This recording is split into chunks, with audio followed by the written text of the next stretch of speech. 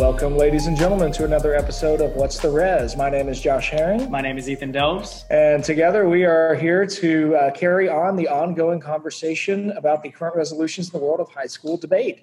Today we're going to be doing a second episode on the September-October Lincoln-Douglas resolution. Ethan, what's the res? The resolution is in a democracy. No. Yes. Yes. In a democracy, compulsory voting should be mandatory. Yes. Yeah. Yes. That's right. Today we are joined on the call by a distinguished guest. We have Dr. Coyle Neal, who is an assistant professor at Southwest Baptist University in Bolivar, Missouri, on the show. Dr. Neal is a political scientist, and he is also the host of the City of Man podcast on the Christian Humanist Radio Network. Neal, thanks for joining us on the show. I'm sorry, I just got your name wrong. Coyle, thank you for joining us on the show. That's okay. It comes from having a last name for a first name and a first name for a last name, so you can blame my parents for that.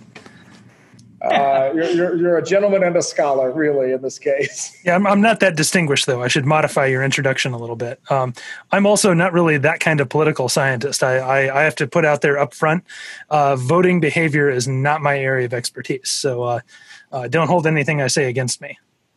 We certainly won't. I mean, I one of the reasons I enjoy listening to your show is because I think it's so much more conversational than the typical political scientist often gets. I mean, I don't really care about the intricacies of 1 to 2 point leads in polling data. I'm much more interested in what is the good that the city should actually be seeking. And that tends to be the sort of conversation you enjoy having, it seems. Yeah, I mean, I do care about the polling data, just not enough to want to do that professionally. That totally works. Yeah. It's kind of like math. I like math well enough. I just don't want to do it for the rest of my life. So, No. Well, Coyle, do tell us a little bit more about yourself. I know we've correct me if or clarify what I said a little bit. Tell us what you're teaching. Help us know a bit about your specialty, and do tell us about your show as well before we get into our stuff today.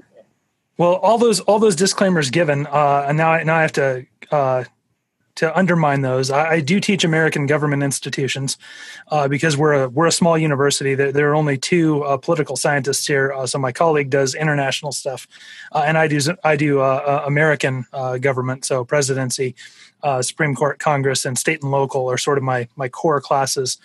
With all of that said, my training is actually in political philosophy. So I did my dissertation originally on Jonathan Edwards, and have since finishing grad school basically focused on the ancient world and ancient political philosophy in my spare time. I mostly teach, so that's I focus on institutions in my teaching and kind of the philosophical side of things in my research as much as I have time for research.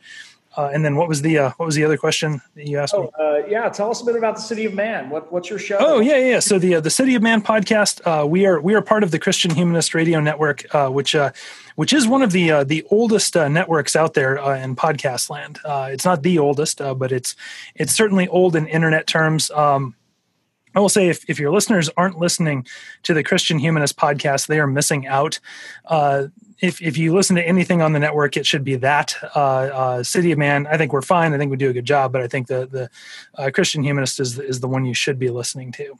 We're kind of down the totem pole on the network. We're the political show. There's a feminist show. There's an environmentalist show. There's one that focuses on pop culture. I mean, it's a pretty broad network.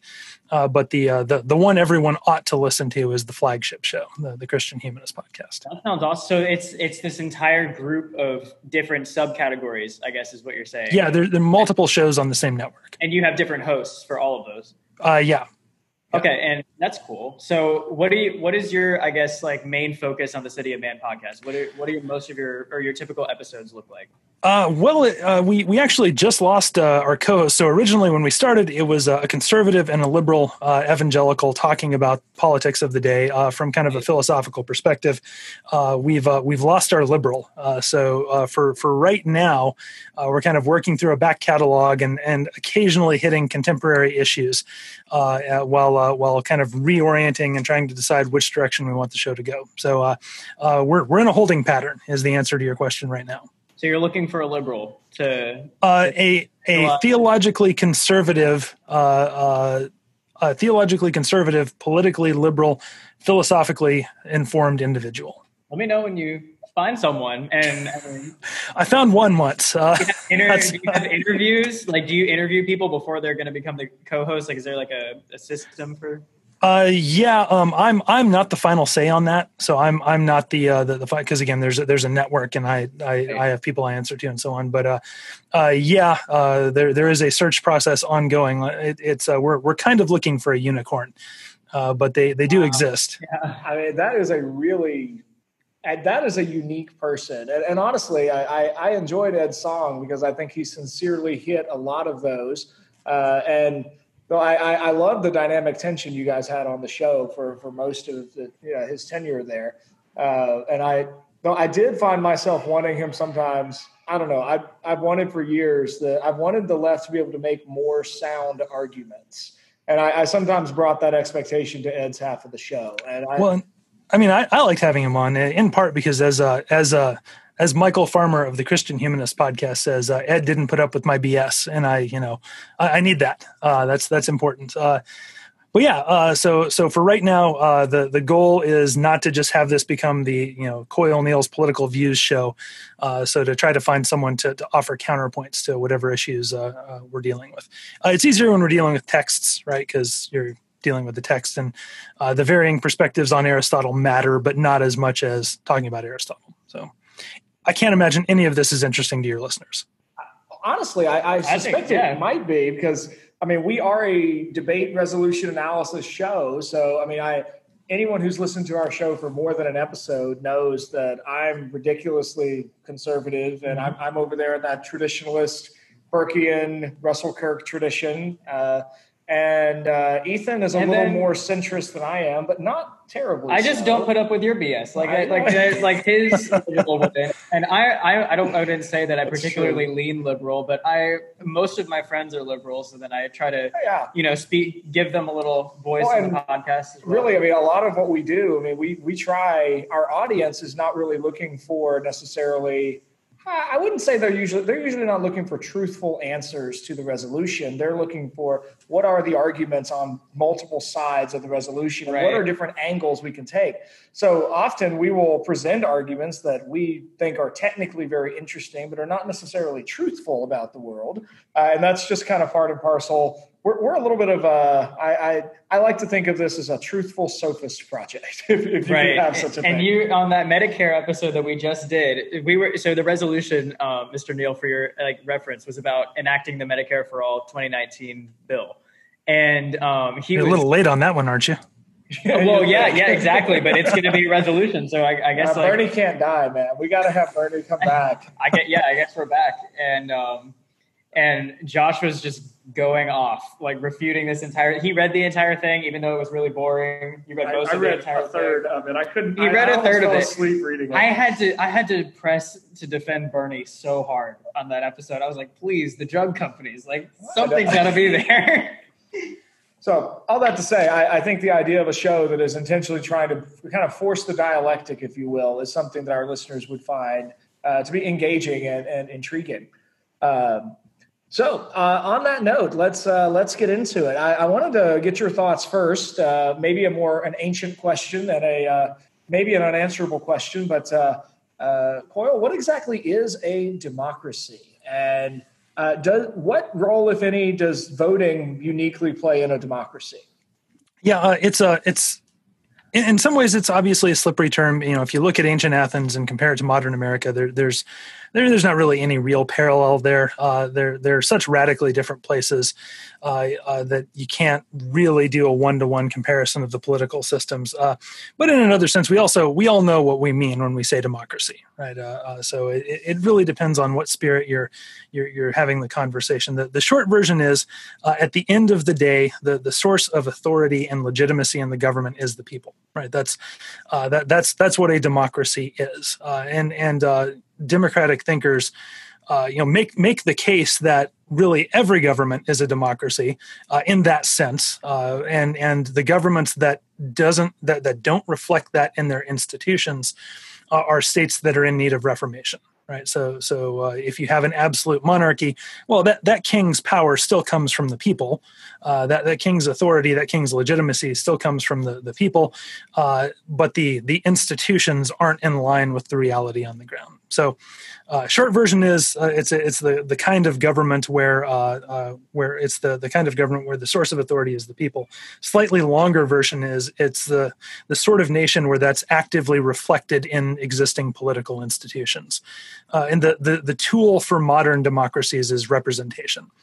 All right, with the exception of things like state initiatives and town meetings, for the most part, we as a people don't directly vote on laws. We vote for congressmen, state legislators, city councilmen to do our governing for us, with the understanding that their power comes from us, their authority comes from us, and we have a say in who fills those offices. We get to pick who fills those governing offices. As opposed to, which I think this is one of your questions for later, as opposed to ancient Athens, where the governing body was the people. Laws were passed when the citizens gathered together and voted, yes or no on a given law. Government officials, there were a couple of offices that were elected. The Athenians would sort of freely admit that they cheat. Offices where it matters if you're literate and know how to do math, those were elected offices. So general and treasurer and that sort of thing were elected. Everything else was chosen by lot. So what's the most democratic means of selection? Well, in a democracy, any citizen ought to be able to do any job. So put a bunch of names in a hat, pull a name out, and there's your president for the year. It worked about as well as it sounds, which is why those elected offices kind of become more and more important as time goes on. So if you think about the great names in Athenian politics, they're either orators, so people who can sway the assembly of people onto their side, or they're generals, people who have expertise and the assembly was generally willing to listen to. Lots more that could be said there, but again, want to keep this as good radio. So did that answer your question? I think that was a great, I guess, like you said at the beginning, democracy is difficult to come up with maybe like a 1 or 2 sentence definition, but that explanation honestly was great. But I do have a question about it, because something you said in there I wasn't expecting, it was really interesting. How can, like you gave the example of an absolute monarchy, right? How can a democracy exist where the power of the people is not reflected in the institution? Like, if that's the defining factor of a democracy, right. So again, and maybe I was digging a little too deep into the sort of philosophical arguments there. But the idea is where does the king get that authority? So if you go back and read, Thomas Hobbes or John Locke, not pure democratic theorists, but clearly moving in that direction, they'll say, look, it comes from the people. What happens if the people get up one morning and say, I'm not listening to this guy anymore, right? That king's power is over. That's the end of that rule, and something else is going to fill that place. Now again, we use the word democracy to include both that and the states where the institutions are structured to be more reflective of the people, more responsive to what the people want than an absolute monarchy. But again, that king's power still comes from somewhere, and either we're going to take kind of the medieval divine right of kings route and say this is from God, or we're going to be good modern small L liberals and say, yeah, that even that absolute monarch's power comes from the people. Right, because the people are either the power comes directly from the people, or the people are allowing that ruler that power. Your consent is what makes that king have power. Yeah, that's the frontispiece in Hobbes, where he's got the Leviathan. The king is literally, I love the image as a picture of the early modern body politic idea. But the king is literally composed of all the faces of the people. And so in that sense, the king's authority is made up of the implicit consent of all the governed.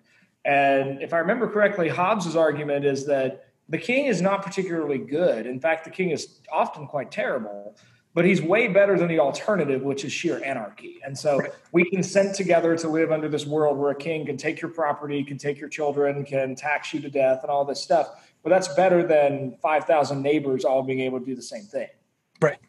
Yeah, I mean, Hobbes is. We don't even have to go to Hobbes's terrible, sovereign to get that. We see the same thing in Locke, in sort of a softer, gentler version. Or you can even jump to some of the middle of the 20th century American political scientists, people like Louis Hartz. The liberal tradition in America makes functionally the same argument, albeit in a 1950s American context, right?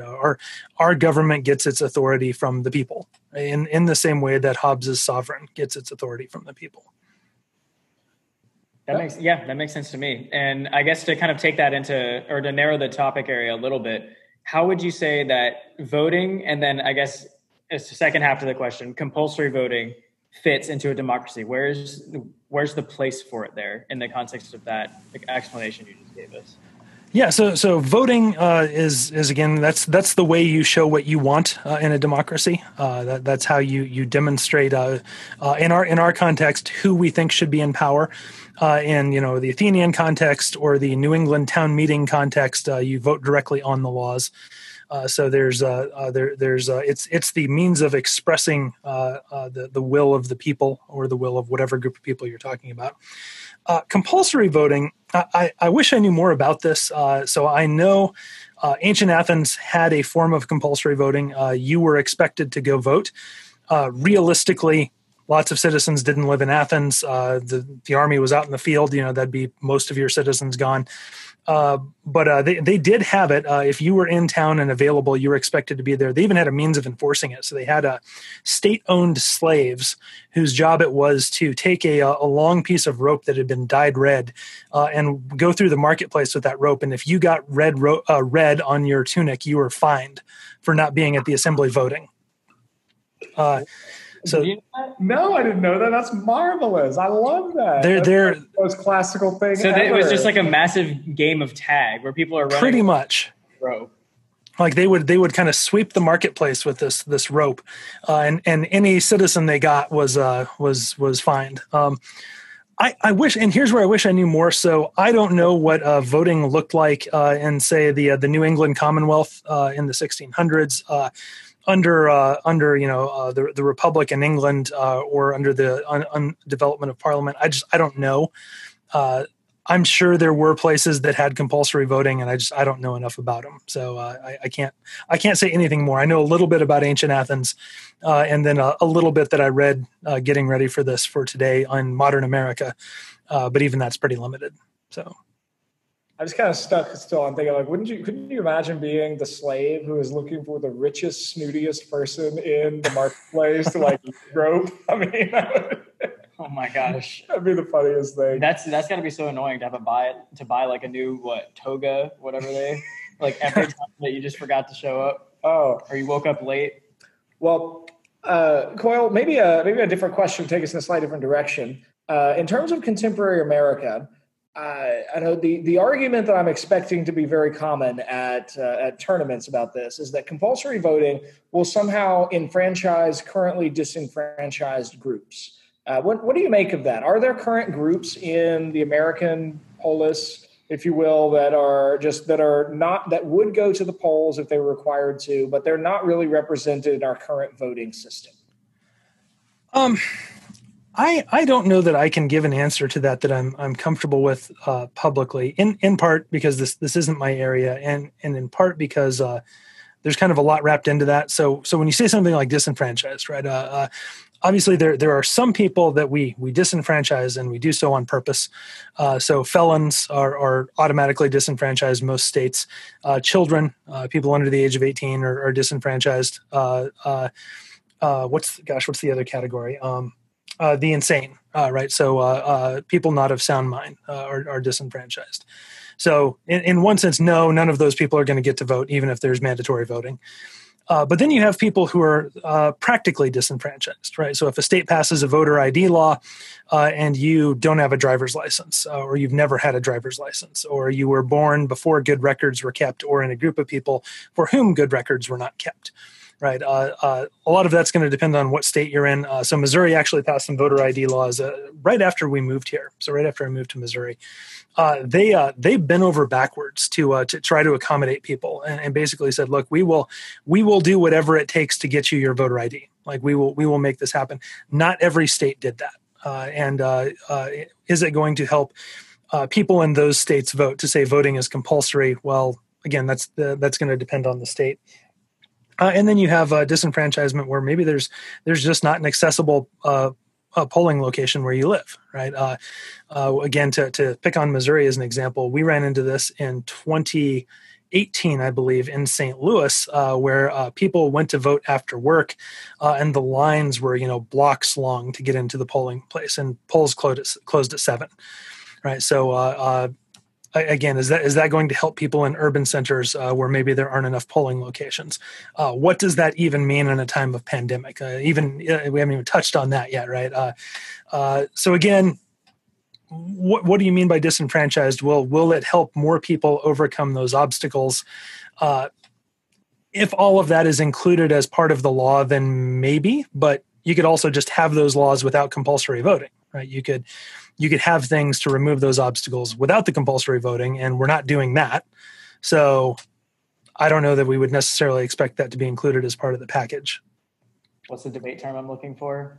PIC? Plan inclusive counter plan. Oh boy. There's I don't know how familiar you are with the world of competitive debating, but there's not at all. Okay. In policy debate proper, and then increasingly common in National Circuit Lincoln Douglas debate, which is where this resolution is for, there's a policy debate has the assumption that we are debating about the best way to execute a passed law. And we're operating under the assumption of fiat, that we have the ability to pass this law. And now the question is, how should we implement it? So an affirmative team will typically develop a plan, and a common negative strategy is to basically come up with a counter plan to say, my counter plan is better than your plan. And a further strategy on that road is to come up with a plan inclusive counter plan, where my counter plan has your plan nestled inside of it. So if we can maintain the status quo, tweak some existing laws, and increase voter access, that could be a good turn on a voter access kind of plan approach. Yeah, and I guess the main thing that came up in my mind during that thread was maybe compulsory voting will, or assuming we remove the obstacles using compulsory voting and not a string of other laws. What is the effect of getting more people to vote that wouldn't have voted or couldn't have voted originally? What impacts do you see of, I guess, raising the turnout from what it is and who's voting right now? And here's where me as a cranky old man comes out in full force. I can't imagine it will make anything better. And I say that as someone who genuinely believes that far too many people vote now. Our voter turnout is way too high. I need to hear more about that. I'm shaking the microphone because I'm moving my seat up. Please. Yeah, I mean, I think so. The reason for compulsory voting, at least most of what I've seen in reading up a little bit on this, is the idea that it's our civic responsibility to vote on the one hand, and that we want a government that is more reflective of what the people want. Right? Those are sort of the two reasons for it. In terms of being more reflective of what the people want, here's where I, as a conservative, would say, no, the people are don't always want the best thing, especially at any given moment, right? So, again, in a time of pandemic, right? Are we really in such a position psychologically as a nation where we are well equipped to judge what is genuinely best for us right now? I think the answer to that's probably no. Which is where we can say, oh, I wish we had better processes in place to guide us through this, so we're not trying to make panic decisions in the heat of an emergency, and hopefully we can set something up for the next time. Same thing with voting. You want a population that is voting based on sort of informed, careful thought about whatever the issues are and whatever the candidates are, and compulsory voting won't give us that, right? So on the one hand, if what we're hoping for is a reflection of the popular will, well, that's not always a reflection of what's good for society. We wouldn't have wanted to submit, for example, a Jim Crow to popular referendum in the 1950s in the South. That would not have given us a good result, even with compulsory voting, right? Even if we said every eligible voter turn out and vote, that wouldn't have produced the desired result. The other side of that is the civic. The other argument there is it's your civic responsibility. I say this every election on social media, there are times when it's your civic responsibility actually not to vote. If you don't know anything about the issue, if you don't know anything about the candidate, don't vote for it. Like don't pick one, and certainly don't just vote your party. Vote, leave that blank on the vote, or stay on the ballot, or stay home from the polls. And I think there are all sorts of criteria that should go into this. So for example, I think if you can't even name someone running for a state level office, you probably shouldn't be voting. I don't mean you have to know their platform. I don't mean you have to know, you don't have to be best friends with them or anything like that. You probably could be, because, state level offices are accessible. But if you don't even know the name, then you probably ought to leave yourself out of that race and leave it to people who are paying more attention. Now, realistically, that's never going to sell, right? That's not going to be a selling point for the American people, but cranky old man conservative, that's kind of where I fall. So would you label that as a relatively undemocratic standpoint? Because you're arguing that democracy can lead to, yes, we're having the general will of the people express, but you're arguing that decisions need to be made based on what's best for society, which may be idealistic, but it's undemocratic. Or ideally, I'd like a better populace, right? I'd like a populace that's more responsible. So I'm fine with democracy as long as you have a citizen body that's worthy of it. Okay. I like that a lot. I'm hearing in that a lot of echoes of Aristotle, which may be a feature of having recently taught Nicomachean Ethics. We're just wrapping that up this week. But I'm hearing in there a lot of the echoes where Aristotle kind of he talks a lot about the fact that people have the ability to make choices, and it's the role of education to essentially, it's a very undemocratic notion of education, but he talks about education needs to help people find pleasure and pain in the right things. If we actually found pleasure in what was truly good, and we felt pain at even the thought of doing evil, we would be much better people, he argues. And it sounds to me like you're echoing some of those same kind of ideas, that mass voting is great if the masses have some concept of the good that they're aiming towards in their governance. Is that accurate or not? I mean, honestly, even that's too high a bar, right? Even if I just want them to have thought about the good once before they go vote, right? Just a few minutes reflecting on that before they show up at the polls. I'd take that. We should have a quiz for all the voters that come in. Like, what is the good? What is the true? Now cast your ballot. If only because I'm halfway through your episode on the Republican National Convention. Did you see anything in either convention that made you think that either party, the DNC or the RNC, would agree with you on the idea of like voters should think about what is good before they vote? I mean, I think each of them would say we have the proper vision of the good. I would want to give them at least that kind of credit. I would be much more suspicious of the people, the handful of people who actually watched at home and cheered along. I would question whether or not they're thinking that through. But I think you saw in both of those competing visions of the. Well, you certainly saw in the Republican one a vision of the good, right? We saw held out a picture of America that was free and involved kind of the government leaving you alone, and I mean a lot of that was there. The Democrats, their vision of the good was much more, let's just be decent, right? Let's just not be Donald Trump on Twitter. Now, whether that's what they actually believe, well, then you have to kind of dig into their platform and say, well, is this really what we can expect in a Democratic administration? That's, I think, a very different question. But Joe Biden's acceptance speech was certainly a kind of vision of the good that was clearly aimed at middle America, whether that would be reflective of a Biden administration. Again, I think you have to have that. You have to dig a little deeper on that. Oh, I think that makes sense. I mean, I don't mean to derail our planned conversation I didn't watch either convention, so I was more just wanting to see what you would say to that. Not that I have any commentary to offer.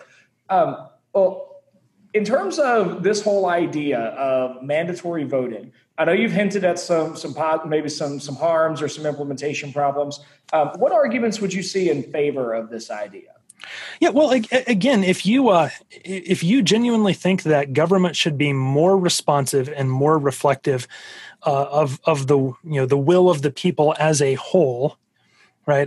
Then this is a way to promote that. It's not necessarily a way to guarantee it, and there are still there's still other obstacles, right? We still have a federal system. We still have states, state lines, district lines, county lines. I mean, all of those things are going to affect what the end result is. There's still an electoral college if you're talking presidential elections. I mean, all of those factors are going to come into play also. But if the end goal in society is just the reflection of what the people want, right, and not the reflection of kind of Madison's genius of the people, where he's arguing for what the people would want if they were better. If you want just kind of what the people want, then yeah, this is a good thing to pursue. And here I think is maybe a better argument. If the act of voting itself is part of what develops your civic virtue, right? If the act of voting does ultimately encourage you to be a better citizen, maybe not in any given election, but over the course of a life spent voting, right? Then there is some value for that. And it's way outdated at this point. Frank Bryan has a book called Real Democracy, which is a study, kind of a political science study of town meetings in New England, where he makes this case, and he's kind of gone off the rails in recent years. So I'm always a little hesitant encouraging him. He fell in with the racist alt-right crowd, and like, man, that was such a good book, and then this happened. What are you doing, man? I can't assign your books in class anymore. But he does make the point that things like showing up at a town meeting, which of course, if you want to talk about participation, just showing up at a town meeting and participating, you might be wrong every time you vote, but you will still be a better citizen at the end of it, right? You might lose every vote. You might cast the wrong ballot every time, but you're still going to be a better citizen than if you never do that. So yeah, I think that is a fair argument. So what I see here is because originally on the case agreeing with compulsory voting, saying that it should be mandatory, I originally was thinking about democracy, and then I was thinking societal welfare, because I was going to try to draw the connection. Like, currently there's low turnout. Compulsory voting has been proven to improve turnout. That's a given. Like, there's evidence from nearly every country that has compulsory voting that there's better turnout with compulsory voting. And then the most difficult part, proving that turnout by including more voices leads to better societal well-being. And I guess that's like a hard link to tie, but I'm sure a lot of people will attempt to tie. That will be a pretty that's going to be a popular approach, one. Yeah. But if your value is democracy, and you're saying that we need to increase the amount of voices in the country, like we need the general will of the people best expressed, because, well, it's democracy. Democracy is the value. Like, if you make that case that democracy is the most valuable thing, like as in, like, that's the value in the LD debate, I mean, then your opponent has to argue against democracy instead of... True. I would probably want to make your value criterion governmental legitimacy at that point. Yes. And then I was saying, Coyle, as you were describing that, I'm assuming Rousseau is the guy for this particular view. That, like, Rousseau as the general will of the people, or sort of the vox populi, vox dei sort of idea, and the voice of the people expressing the will of God through the vote. That's am I correct? And that's Rousseau, right? It is Rousseau. I don't know how many people today who argue for the compulsory vote are reading Rousseau and saying yes, but Rousseau does argue that. Now, well, we don't need to get in the weeds of Rousseau, but yeah, you're certainly right that if a government reflective of the people is the good end you're looking for, right, then this is a tool towards that end. It's not going to be a perfect tool. So I was actually teaching this in my presidency class. The election where we have had the highest voter turnout ever was the 1876 presidential election, where it was something like 84% voter turnout. I mean, it was insane, and it failed to pick a president. It didn't work. By the time they were done throwing out, stuffed ballot boxes and re-enfranchising freed slaves who had been disenfranchised by regional Democrats and Democrats throwing out Republican cheating. I mean, by the time they're done with all of that, the whole thing is just this giant mess. So it doesn't necessarily give you any functional government, at least based on our one experience of massive voter turnout. But it might, Oh. Maybe maybe if you chuck everything serious we just said and decide to just run a really fun case, you could always set up a Rousseauian framework and then run Parks and Rec arguments. Oh man, you sound like one of the Harvard LD debaters. Someone ran. Oh, what was it?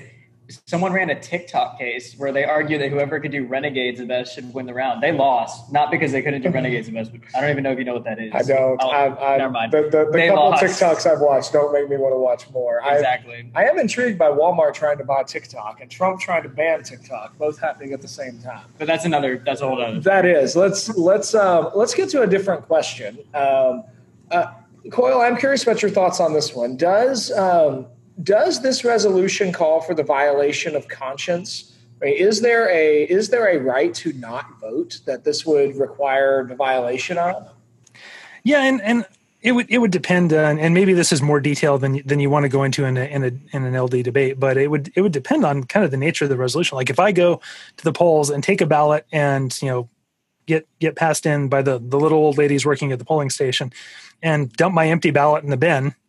Have I met the legal criteria? Am I going to be punished for, or if I leave, if I vote for president and then leave everything else blank, right? Have I done my public? Have I served my public responsibility? Again, that it depends on how strict it is and what's being required. So I would say the mere requirement that I go to the polls on election day and get a ballot and drop something into the bin, probably not a violation of conscience. That's probably fine. If you wanted to be stricter than that, and this is all just my opinion, right? Which I'm going to take that for what it's worth. If you wanted to be stricter than that and be like, no, you must vote on everything on the ballot, there you're probably getting into more of a violation of conscience territory, especially if you don't allow for write-ins, right? Because I'm just going to write Mickey Mouse in every line for every office I don't know anything about, and again, now you're implying someone's going to be there checking. I mean, there are all sorts of things that go into that logistically. I brought this up. I told one of my coworkers at Thales last week that we were working on this resolution. That was the first thing she thought of, was that if she had to go vote, she would write in the worst imaginable candidate names. I mean, we would have Bodie McBoatface winning Senate election in the United States real fast. Well, it's probably not appropriate for your audience. We had a candidate in Missouri in the last presidential election change his name to something crude, so that he. I know who you're talking about. Yes. Who am I going to regret this? No, I don't know if it was for Missouri, but there was D's nuts for president. Yeah, there you go. I've heard that. Yes, that's who it was. For real? That was like a real guy? He really did that? Wasn't he 18? Was he from Missouri? I believe he was up in Columbia, Missouri, I think. Now, I might be repeating a student rumor here, so maybe that's not. But you can turn that into a great negative argument. You could be like the D's nuts K. I'm getting Noah to clip that. Please don't. I do like my job. Okay. We're probably coming in pretty close to time, as we need to begin wrapping this up. Coyle, what are your thoughts on the upcoming election? I mean, pass. A mess? No, pass. Oh, pass. Yeah. You don't want to make a potential prediction on voter turnout? I'm not asking you to predict the win. Do you think people actually care? I think it's going to peter out. So I think the people who care a lot. Like a lot. And I think that nobody's mind has been changed about anything over the last 4 years. But I wouldn't pretend to try to predict anything, because all of my predictions in 2016 were wrong. And I've learned not to predict, and I stand firmly on that. So one of the most consistent pieces of debate advice I've given to Ethan and lots of other students is that don't lean heavily on predictive models for your warrant, because at that point you're just predicting the future, and that doesn't work. The more you can lean on specific occurrences of what really occurred, you're going to be a much stronger base for evidence. Yep. Yeah. I mean, polls can be accurate, but they can be inaccurate, and yeah. So I have no predictions for anything for 2020. I mean, we're still trying to sort out 2016, so that's there's a lot of truth to that. Well, Coyle, thank you so much for coming on the show today to have a conversation with us. I really appreciate getting to lean on some of your expertise and your thoughts as we are as we're talking about this. Any last words that you would leave with us? No, I appreciate you guys having me on. I wish you could have had like a real elections expert on, but instead of just the cranky old man on his porch. I mean, that's kind of. One last thought. If only because I'm now I have a role in college advising at my school. Are there any reasons that students from the Raleigh, North Carolina area should consider looking at Southwest Baptist University? So I think we're a fine school. I know next to nothing about Baptist schools in North Carolina. I assume there are some, and I wouldn't want to try to poach students from North Carolina, and I can feel administrators hovering over me right now saying, poach them. I think a lot of it, I mean, as with any college. So my advice to students, and I am not an administrator, so I can give this sort of thing is always first, do you need to go to college? Think about that. Think seriously about that. And if the answer is no, go into the workforce. Save yourself 4 years of college and go straight into the workforce. And if you still want to do college, do it with a full-time job and just do it part-time and pay your way through without accruing a bunch of debt. If you do need to go to college, then if you do want to go to college or need to go to college, figure out what you want to do, measure up, find what's the best school that you're going to be able to afford, based on your resources, based on your SAT. And are you guys SAT or ACT country? Really SAT, though the current wisdom is both, but at least our students, probably 30 of the 40 are taking just the SAT. Right. So measure kind of SAT scores versus what you think your own resources will be and cost of school and all of that. And then pick your school based on all of that information. I think using that information, there are some very good programs at SBU. So yes, anyone is free to send me an email, and I can pass you on to our admissions people who know way more about that than I do. I know about our program, our department, and that's pretty much it. But there are some things that I think we do really, really well. So in that sense, yes. But again, always that first question is, do you really need college, or are you just going to be racking up 4 years worth of debt? That's an important question. That is a very important question. Those are some wise words and some wise questions. Well, Coyle, thank you so much for coming on the show. No, thanks for having me. If anybody wants to get in touch with us with feedback about this episode, or wants us to send us anything to pass on to Coyle, how can they get in touch with us? Yeah, if you want to get in touch with us, please do so at whatsttheres@gmail.com. That's WHATSTHERES@gmail.com. You can follow us on Instagram, Twitter, and Reddit at whatsttheres_, or go to our website at www.whatsttheres.com. And until next time, work hard, speak well, and seek the truth.